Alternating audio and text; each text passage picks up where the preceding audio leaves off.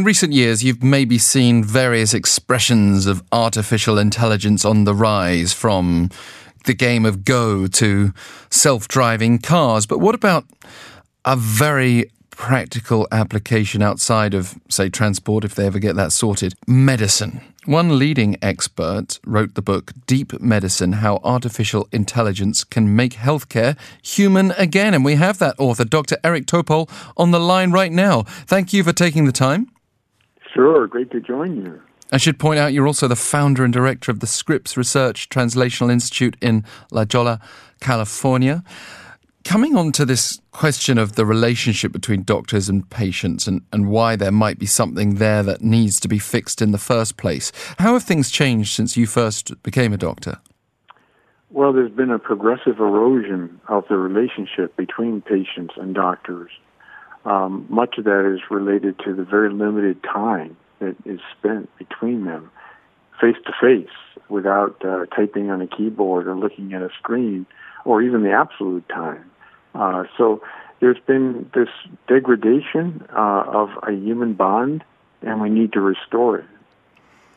Instinctively, I feel like that human bond could make a difference to a patient outcome, and certainly could make a difference to a patient's state of anxiety or worry, for example, on another level. Like there could be the clinical anxiety, but there could be just that fleeting moment of, why is the doctor not helping me here?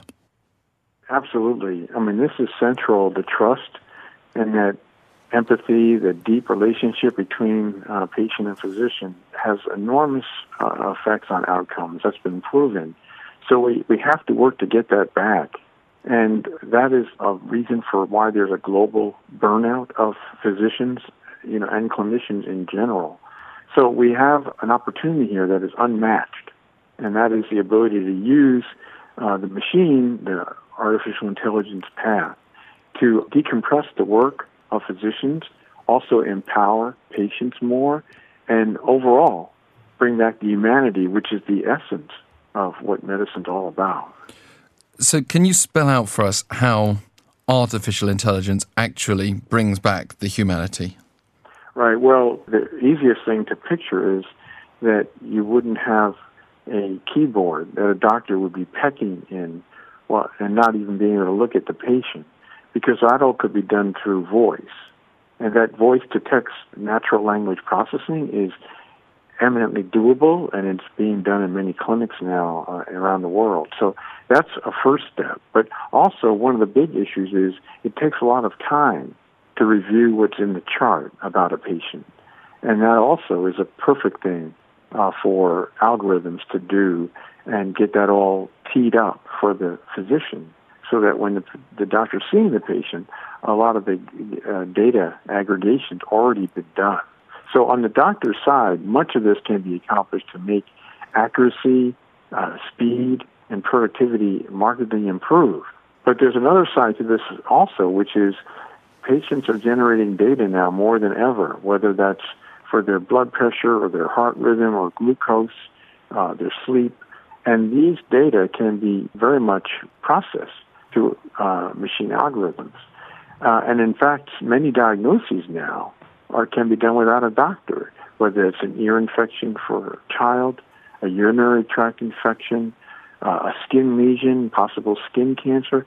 These are the common things that we now have deep learning algorithms that can accurately make the diagnosis. So they can focus on some of the difficult questions that rely on either great experience or very clever instinct, and allow the doctor to do more of the human stuff. That's right. So for the more important matters that are not routine and non-serious, and also they're having more time to actually spend in discussion, in listening to patients, in doing a careful physical exam, in discussing the whole issues that are the concerns of the patient. These are the matters that are not adequately addressed today. We have to get that back. At one point, before 1980, globally, this was the norm.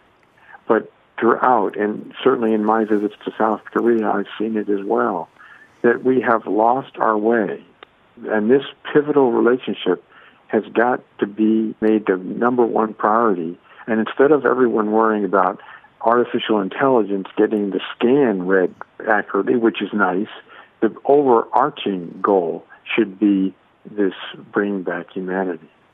What about the limitations that are there that we're seeing, for example, in sharing between countries? Is it very important that the whole world jumps on board? We've seen with the COVID-19 outbreak, for example, how fastest sharing of information right from the outset might have helped to contain within China the outbreak and then also contain abroad.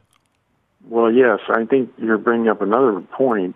Yes, in this midst of this epidemic, it's also been an infodemic where we've seen more data sharing than ever before for any medical matter. There's also been, of course, some negative aspects for some of that data or sharing hasn't been good.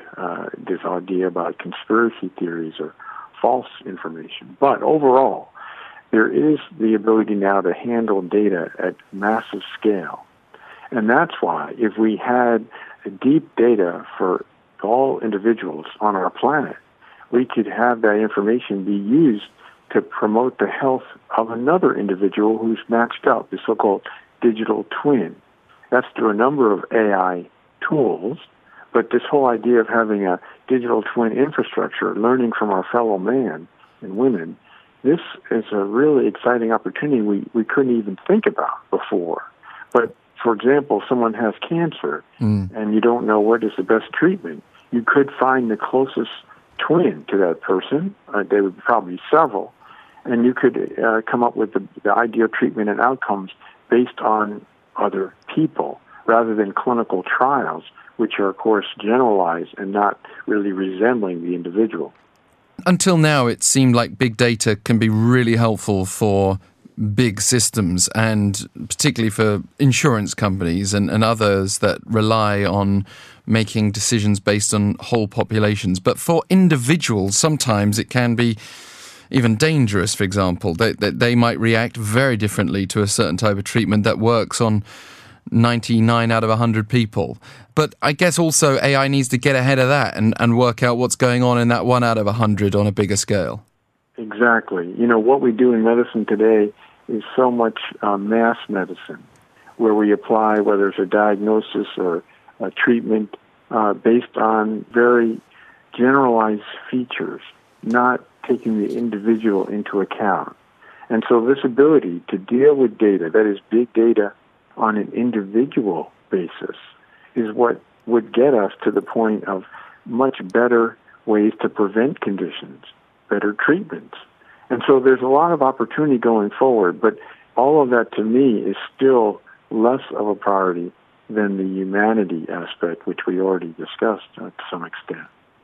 Yeah, because naturally this conversation can steer away from the humanity towards financial decisions. What does it take to get governments and healthcare policy decision makers to actually introduce this kind of technology? Yeah, that's the crucial question that you're asking now, because if we don't take an active role here as the medical community, we already know what happens. This has become a big business around the world of healthcare, seeing more patients in less time, reading more scans and reading more slides and all these things that have basically become a business. So in order to override that, we need activism among doctors especially to say to the overlords, that is the administrators who typically run health systems, who don't take care of patients, that no, we're not going to see patients in a few minutes. We need more time. The gift of time is what the greatest thing that we can derive from the AI in medical era. So we have to, the term revolt may not be so precise, but we need to take charge and say, no, we're not going to see more patients in even less time with the help of machines. We're actually going to make the priority to take that time with patients. And so if we do that, whether it's governments, whether it's specific health systems in regions, that's the push that has to come in order to get this back to the future of what healthcare and medicine should be like. What's your view of AI and robotics assisting or even taking over some of the traditional human functions? I mean, as a cardiologist yourself, for example, how would you feel about robots completely taking over heart surgery to try to eliminate the possibility of error or to be even more accurate?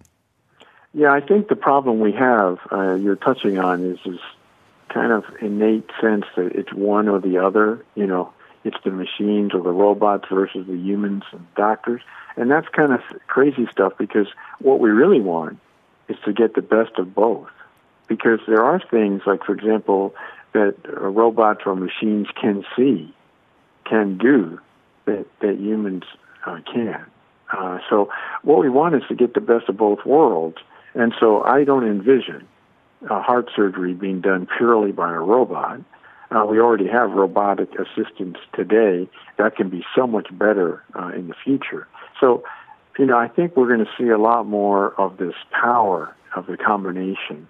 So, for example, the radiologist that's reading a scan can't see things that the AI can see. But together, the judgment of the doctor, the context of the doctor, the common sense of the doctor that the machine will never have, these are the examples of how we get this fusion, this synergy between the two. Another area of potential technological breakthrough that might also work in conjunction would be at the nanoscale. And I've been waiting for this for several years, but it makes intuitive sense to me that also with the benefit of AI, we could effectively employ these tiny, tiny cameras or tiny, tiny surgical instruments, whatever purpose they would serve, to go inside blood vessels, to go scouting out cancer cells or whatever else it may be. Do you see that kind of technology as being very promising at this point, or is it still very sci-fi? Well, it's kind of sci-fi, yes, but there is something you're touching on that's really interesting in that, we have a really hard time, for example, of seeing circulating tumor cells, which are the earliest signs that there's a cancer that's starting to take hold well before there is a scan that would show it. So the fact that that could be discerned through AI, which has been shown very nicely, because these are rare cells in the bloodstream. But the fact that that can be done now is the precursor to being able to detect that at the earliest possible time, because certainly we would think that if you can catch cancer when it's so microscopic, well, you'd have a better chance of being able to squash it and prevent it from ever really taking hold. And so many things that are in the more distant future, like you're mentioning, we see the beginning of that story now. Yeah, and I think many of us would place a lot of hope in that area. Does one other area also need to be addressed? It kind of comes back to my question about financing, which is just the different nature of healthcare systems around the world. Like, you've got a situation in the United States where healthcare already in its very human form, without the benefit of much AI, is very expensive. The situation in the UK, where I'm from, you've got the NHS having to make these big decisions that suit the masses, but not necessarily all individuals because of their funding limitations. And you've got somewhere like Korea where it's more affordable, but again, it would be a very big financial strain to invest heavily in any direction. What would your final message be on how to adapt this to different financial systems? Well, it is an issue because you can see a great reduction of costs by making initial investments. Certainly, we're seeing that for radiology. We eventually will see that in pathology. But I do think the big story here is that the patient-doctor, for example, what I mentioned with respect to no longer keyboards, liberation from keyboards, that in itself would provide a tremendous boost between the human connection of patients and doctors. That would help get rid of the burnout. The burnout, which is associated with medical errors, which are doubling of medical errors. So if we're going to see across the board, no matter what country, the thing that we should be focusing on now is getting this gift of time, getting face-to-face contact reestablished. There's no country in the world that we can't do better with that. Dr. Eric Topol, author of Deep Medicine, How Artificial Intelligence Can Make Healthcare Human Again. Thank you for taking the time. Oh, thanks for talking. Enjoyed it. Thank you.